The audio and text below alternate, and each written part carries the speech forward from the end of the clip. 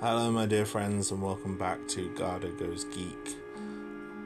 On today's episode, another Halloween special as I look at a film that left a very strong impression in my mind the first time I watched it. It's one I've found myself still thinking about years later after I first watched it. And I've only just rewatched it again, and so I really want to talk about just how much this film plays with tropes of horror, of a particular type of horror, and due to its similarities to the original Evil Dead, I thought now was a good time to look at it, as well as the fact that it's almost 10 years old now, and that is The Cabin in the Woods.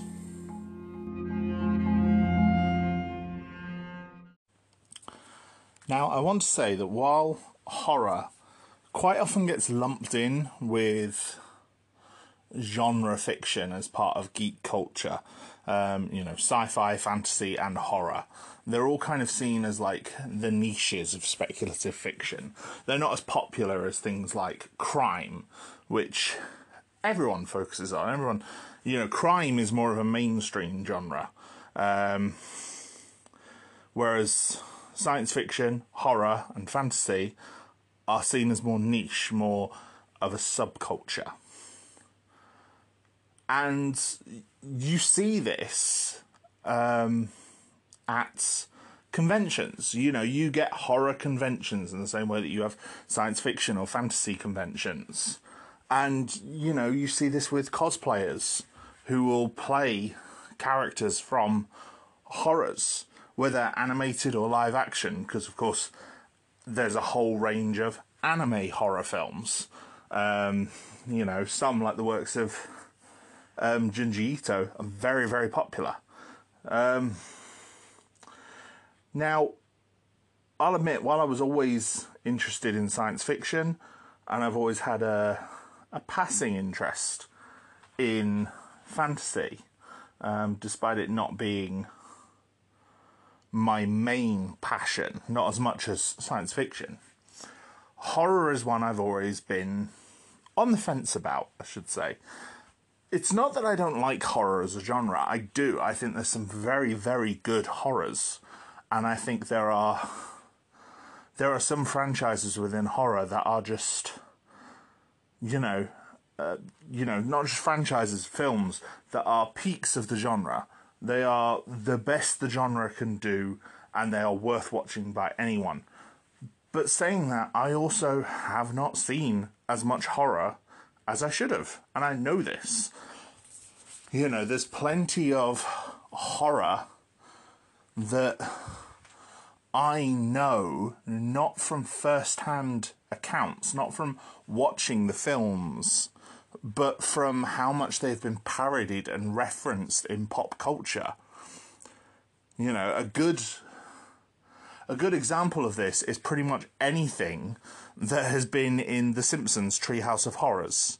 I loved the Treehouse of Horror series because they poked fun at horror while also doing horror as a straight genre. Like some of those Treehouse of Horrors, they are loving parodies.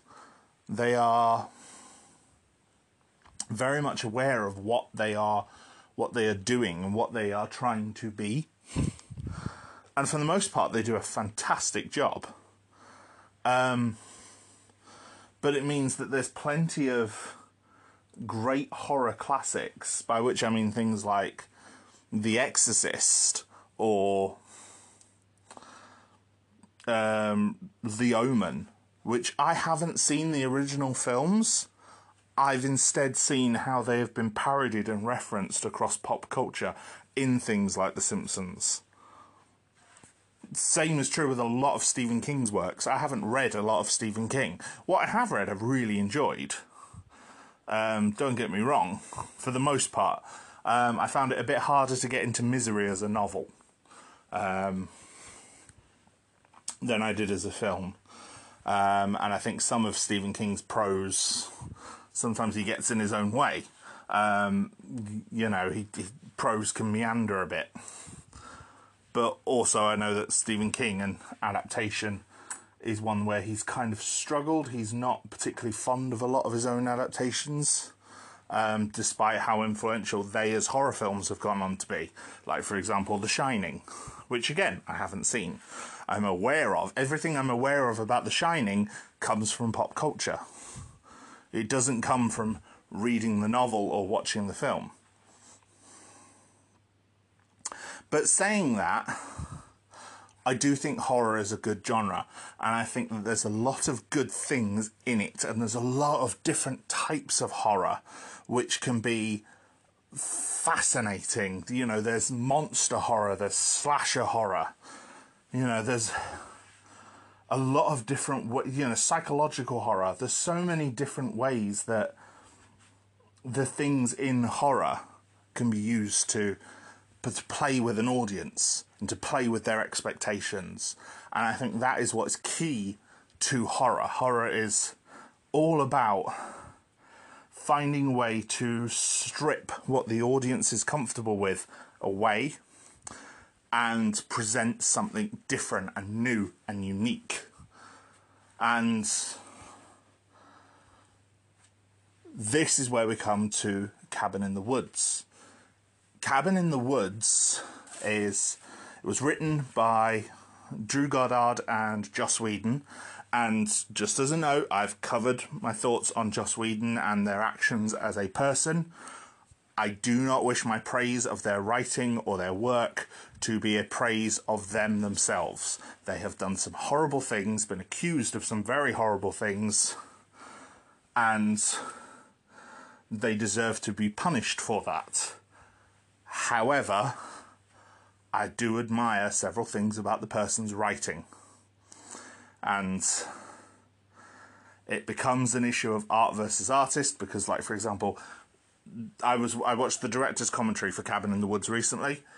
In the director's commentary, he is constantly making reference to the main actress in this and how pretty she is and how good looking she is.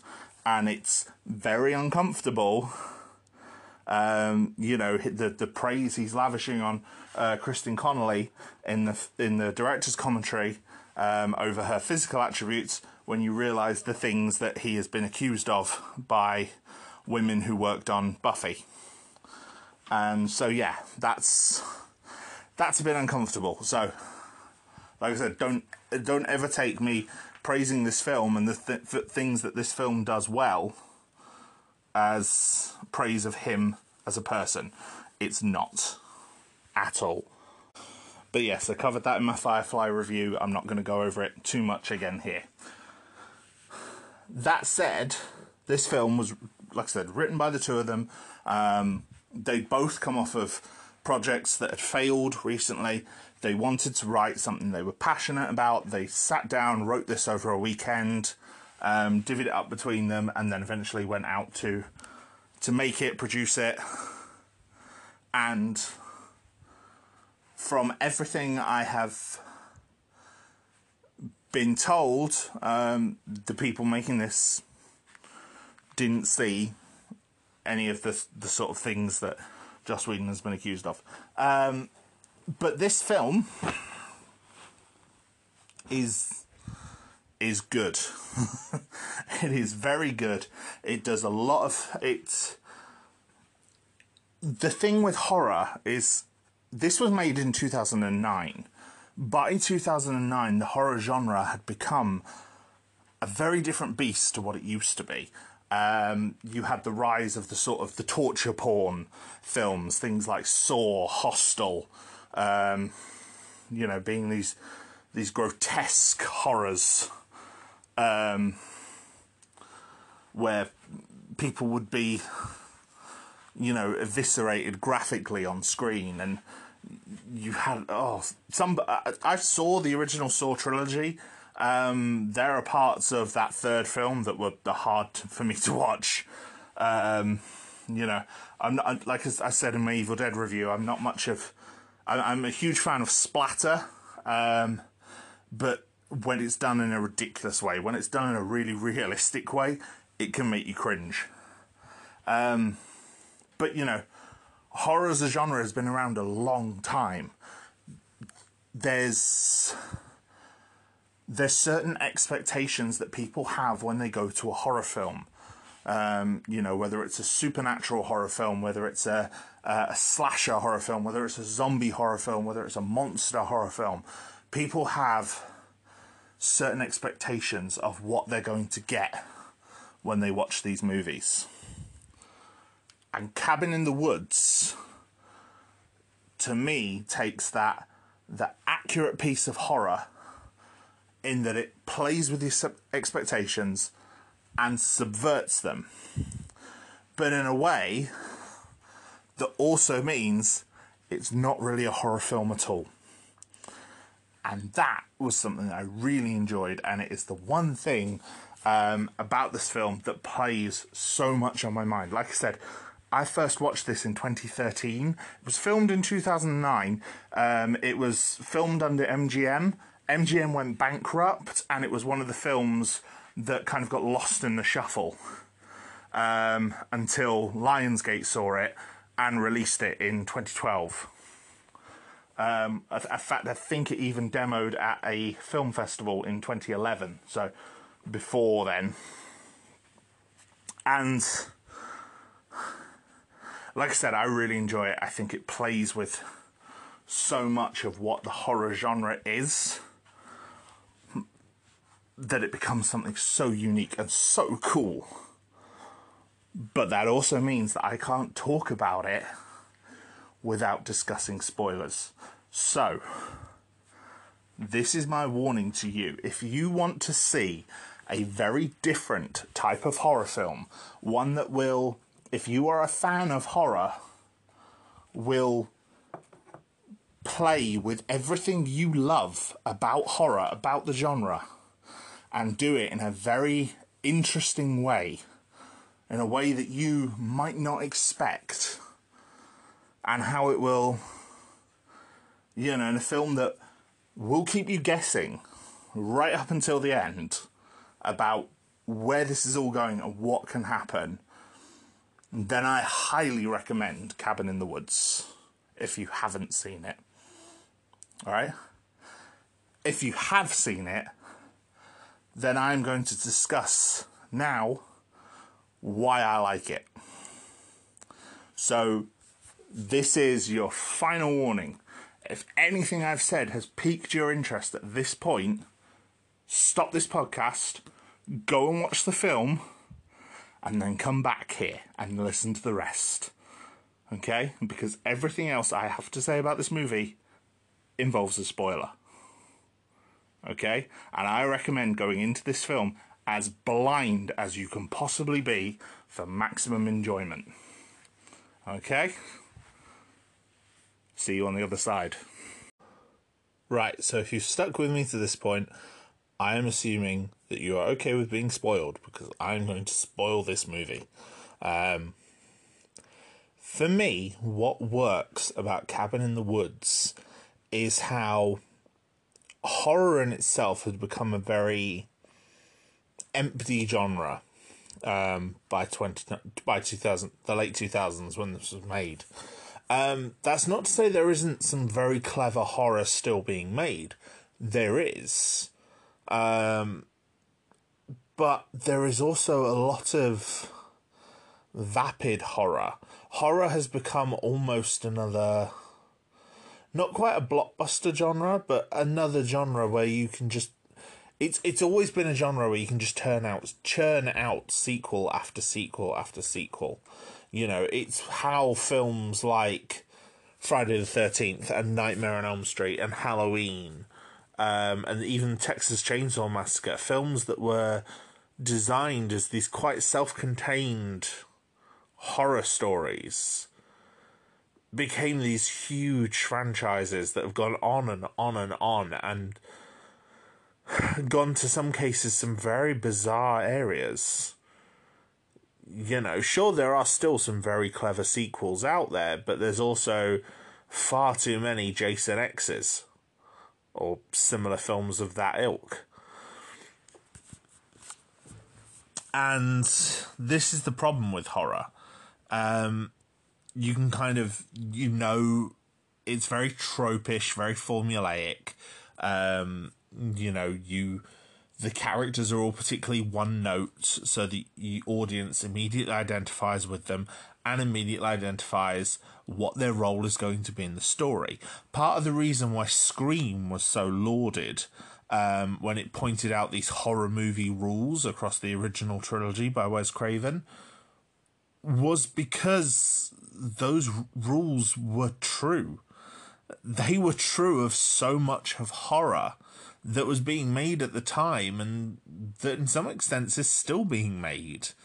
Cabin in the Woods, though, for me, flips a lot of that on its head. For starters, the main 5 characters, they are presented and treated by the organization that is offering them as sacrifice as the whore, the athlete, the scholar, the fool, and the virgin. The thing is, each of those characters could also fill multiple roles there. Dana is the one being presented as the virgin, which she actually scoffs at towards the end of the movie. And the reason she scoffs at it is because she'd recently had an affair with a professor.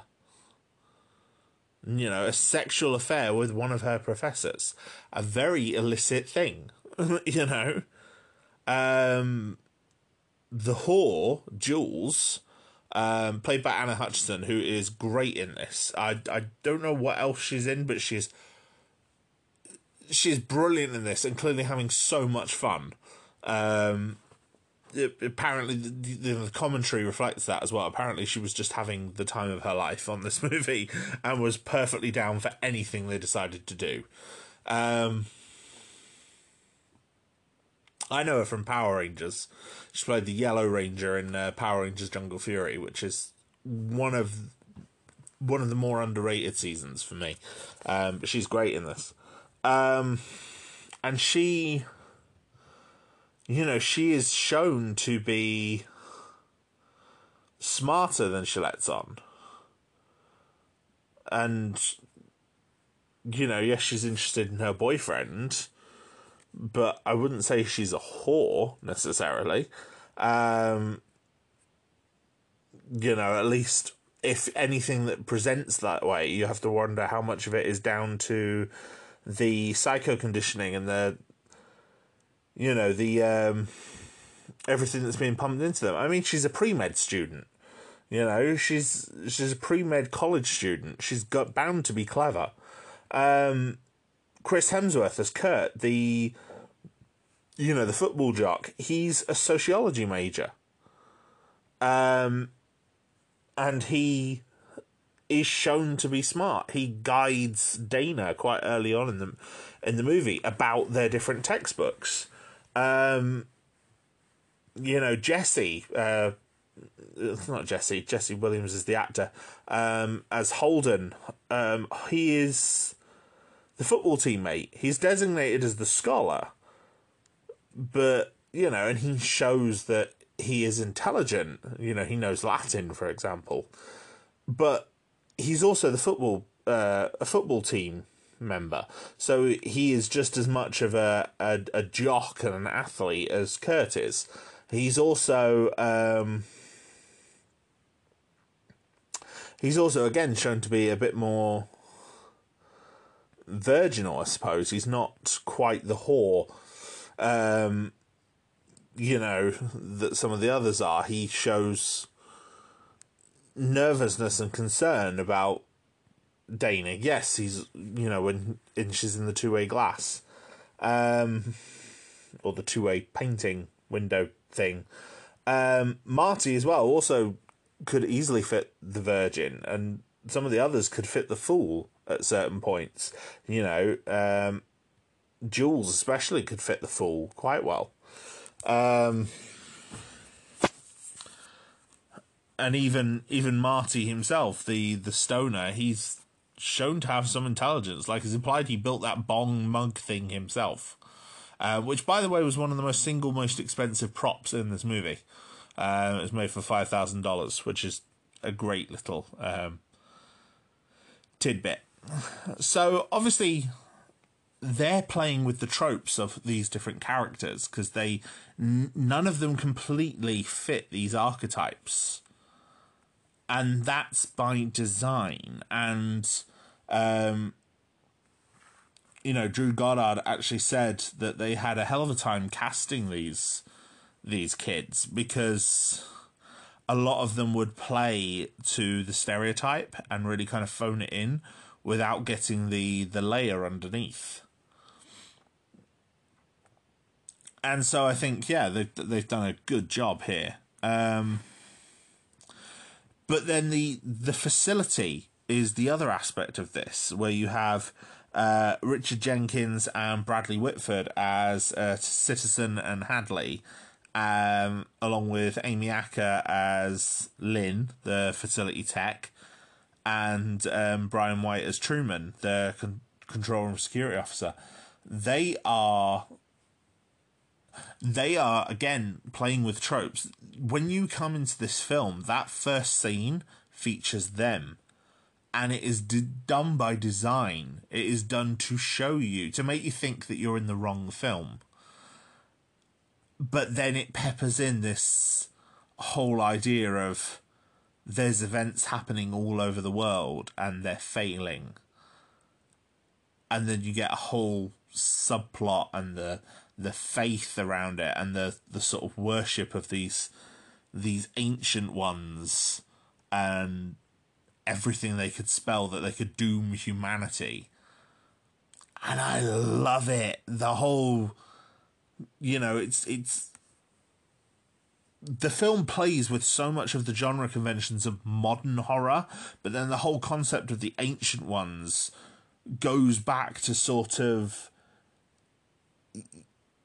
the whole idea of a lot of the origins of horror, things like the Lovecraft mythos, but also, being, fearful of those in power in a sort of 1984 way as well, which is a more modern take on horror. But then also, the people in power have always been criticised as part of horror. Night of the Living Dead did that as well. And that works so well for me. And then, of course, you combine that with all the straight-up references and homages to horror. Things such as the Harbinger, the sort of the gatekeeper warning them away, and how they have to transgress in order to be punished by their gods. How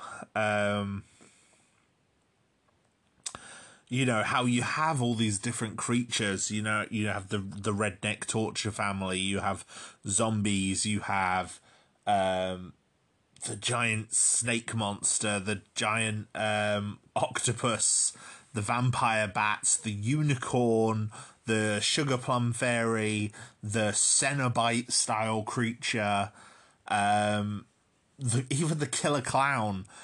It all makes me laugh in a way that is just amazing. Just having everything from horror, from myths and folklore, and explaining that this is where our nightmares come from, because these things are real and they are used to torment us and to cause sacrifices. And, the third act where they are let loose in the facility and they start tearing through people. Everything from, a whirring power tool robot to an angry molesting tree to a ghost to, even a flying purple people eater at one point. Yeah, makes me chuckle. And some things we don't even see in full. Like there's one scene that played on my mind, which is where Dana and Marty come out of their hiding place and the corridor's just drenched in blood. And there's that girl at the end of the corridor walking around the corner, chasing someone who is crawling away, grievously wounded, leaving a blood trail across the floor. And we never see that girl from the front. And it's not the Sugar Plum Fairy that was in the cages earlier. It's another girl in a white dress with long brown hair. And, you know, brown or black hair. And it's similar, I suppose, to the creature from Ring or The Grudge, but they were already kind of referenced with the spirit in the Japanese story. And so, yeah, and we don't see what she is. We don't see how she kills. And that really plays on my mind. I'm like, who is she? What's her story? There's so much you could mine from this for potential stories, but then at the same time, the ending of the film makes that completely impossible in a way that I absolutely unashamedly love. You know, it is such a bold choice to have the film just end with everyone dying, and I love it. I absolutely love it. I mean, there's so many people that get killed in this anyway. Like, you know, it starts as a slasher with these 5 kids, but this film's actual death toll on the screen is 69, which is a large amount of kills, a large amount of very gory kills. And, you know, the scenes where the lift doors open and all the security officers are just torn apart. And then the blood that is everywhere in that corridor is just amazing. And seeing them tear through the facility staff, you know, all these people who get exactly what's coming to them. And there's a very good dichotomy at play for a lot of this, where you kind of want both sides to be successful. You're invested in both of them. You're aware that what the facility is doing is evil, but they clearly believe in it. And it's like the mad dash that they do to blow the tunnel. You kind of want them to blow the tunnel because it keeps the kids there and keeps the movie going. Even though you know you shouldn't want this to happen, you want the kids to get away at the same time. Very clever. And works really well for me. And yeah, the monsters are great. I mean, there's a werewolf, the ghosts, the spirits, and, you know, like I said, all these people being torn apart. There's even a Reaver in the background because Joss Whedon was involved. There's a Reaver at one point from Firefly running around. There's also, because of a planned crossover, in the scene of all the cages moving around, all the cells, several of the special infected from the video game Left 4 Dead are present in some of the cages. Like, you can explicitly see the Boomer and the Tank, and I believe the Witch, quite easily. And this is because up until MGM went bankrupt, they were planning to do a tie-in map with Left 4 Dead as promotion for the film. I'm not sure how that would have worked, because obviously, you know, it would have spoiled quite a lot of the movie. Because, yeah, I really do think this is a film that you do need to see blind, or as blind as you possibly can.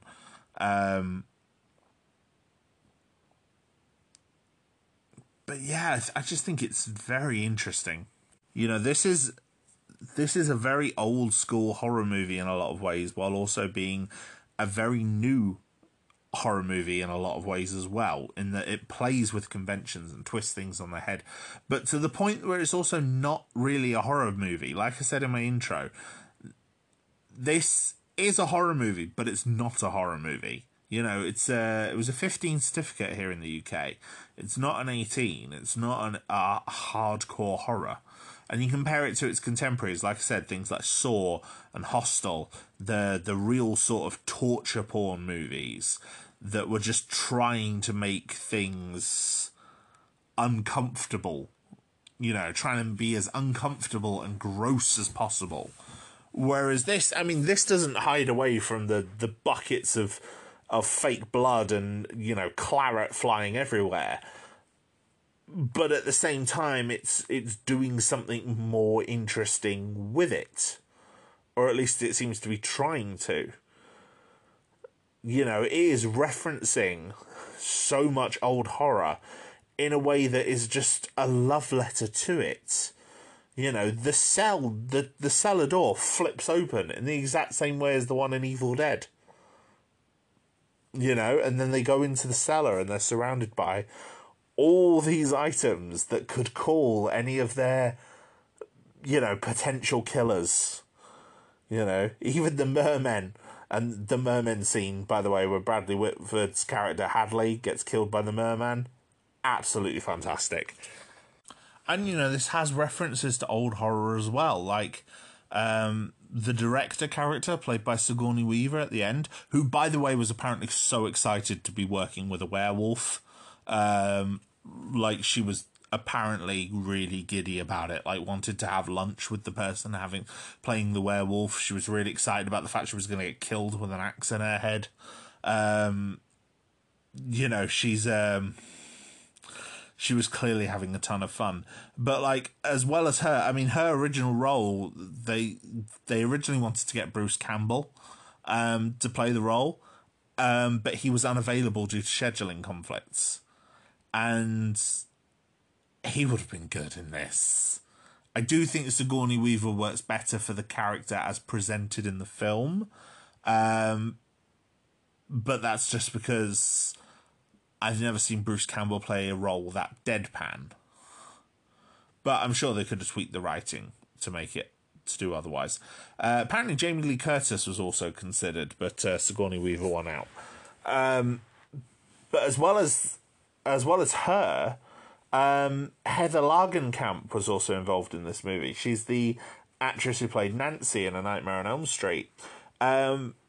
She was one of the members of the makeup crew. And that is because her husband is a special effects artist. And so she's involved in this film working on the makeup. Sigourney Weaver as well had also previously worked with Joss Whedon on Alien Resurrection as well, which he wrote. So he jokes in the director's commentary that she was one of the good things about it, and how many other people could say that? I'd argue Ron Perlman. Nah, I'm being harsh on Alien Resurrection. You can see in my Alien episode, I didn't hate it. It's rough, but I don't hate it. I'd also say this movie has a very, very good 3-act structure as well. I've already spoken about how the third act with all the monsters growing loose in the facility and the things that happen there work really well. The second act is obviously after they're attacked by the Buckner family and you get the movie's first kill, which doesn't happen until 44 minutes in.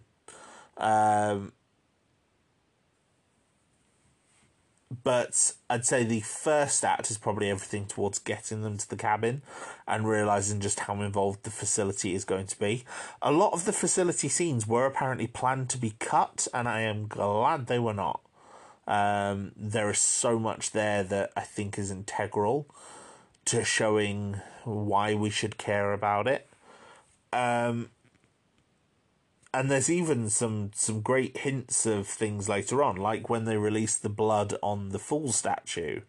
You know, the ground rumbles, and it's because the Ancient Ones know that Marty isn't actually dead. So that's pretty cool.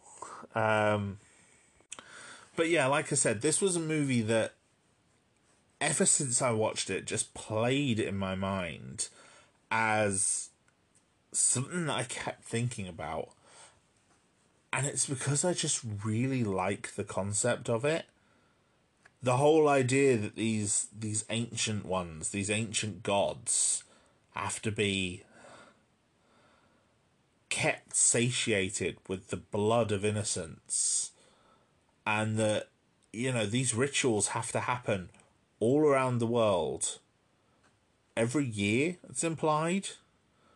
And of course then the organizations within human society that would spring up to ensure that this actually happens, to ensure that these sacrifices go ahead.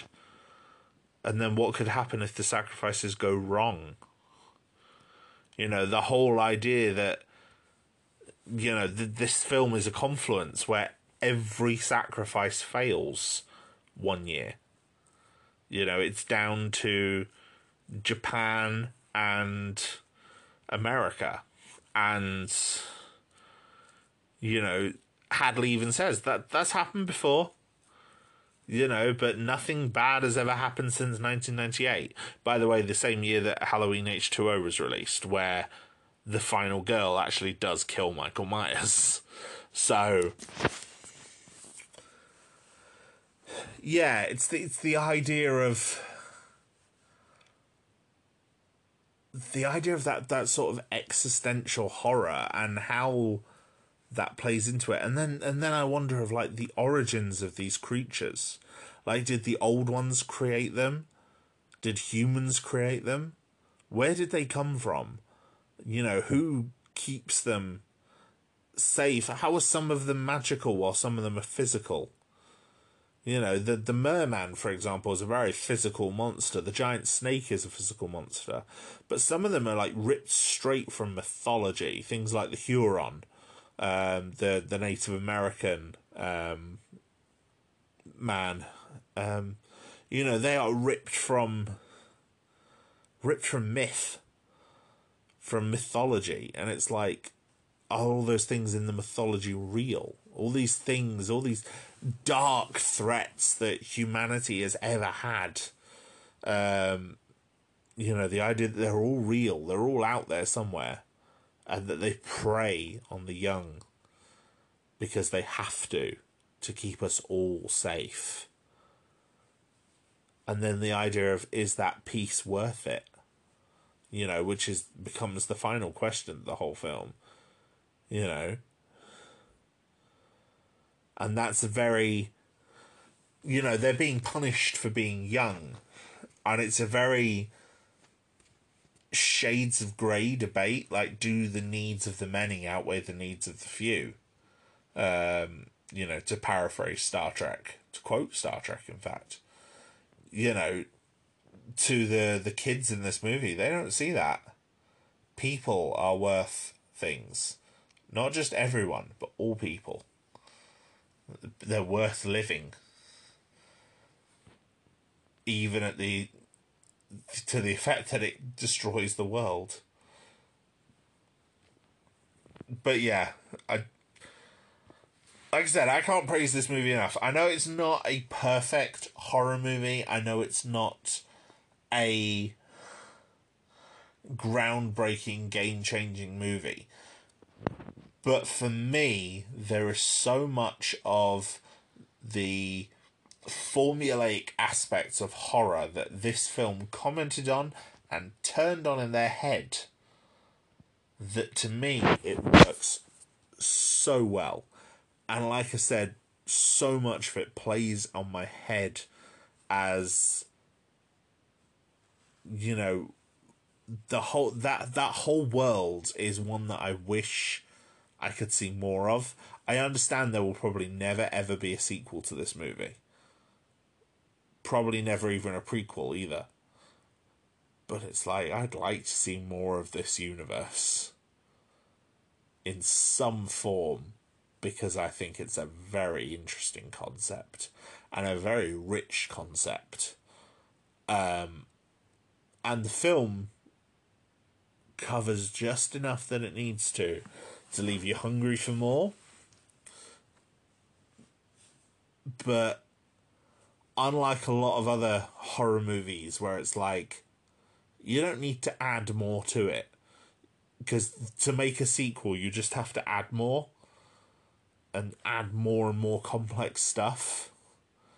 Whereas this one, you don't need to do that. You just need to pull at some of the threads and see where they lead.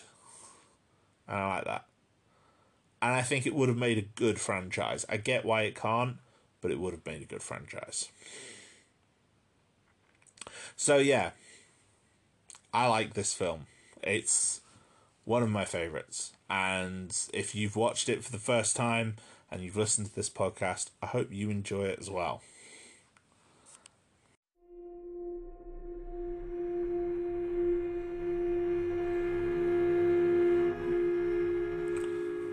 So that concludes my Halloween offerings for another year. I've really enjoyed talking about Cabin in the Woods. It's one of my favourites. I enjoyed talking about the Evil Dead films as well, don't get me wrong. I very much enjoyed watching them. But Cabin in the Woods is one I will sing the praises of to anyone who will listen. I really enjoy it. And like I said, it plays on my mind to the point that I regularly find myself thinking about it and going, that's a cool story. Now,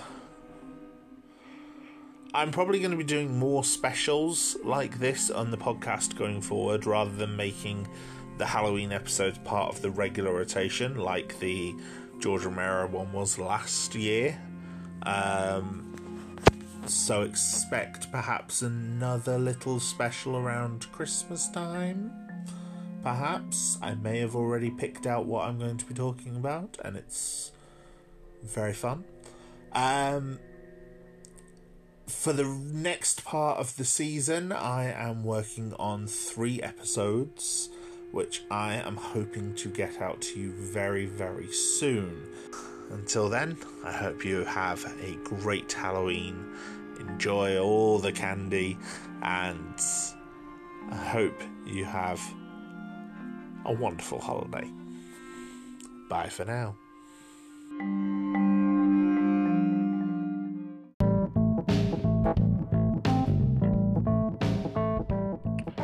Thank you, my friends, for once again joining me on Gardo Goes Geek. Your continued support for this podcast means the absolute world to me, and I am grateful for every single one of you who stays and listens to one of my episodes. It means the absolute world. Now, if you would like to engage more with me or the podcast, we have a Discord community, small but growing, and we now have commissions open on Ko-Fi. So if there's a topic you would like to see me cover, you can pay me to cover it. All funds will be used for legal purchase of the relevant items where I do not have them. Have a look on the link tree for more information. Until next time, look after yourselves.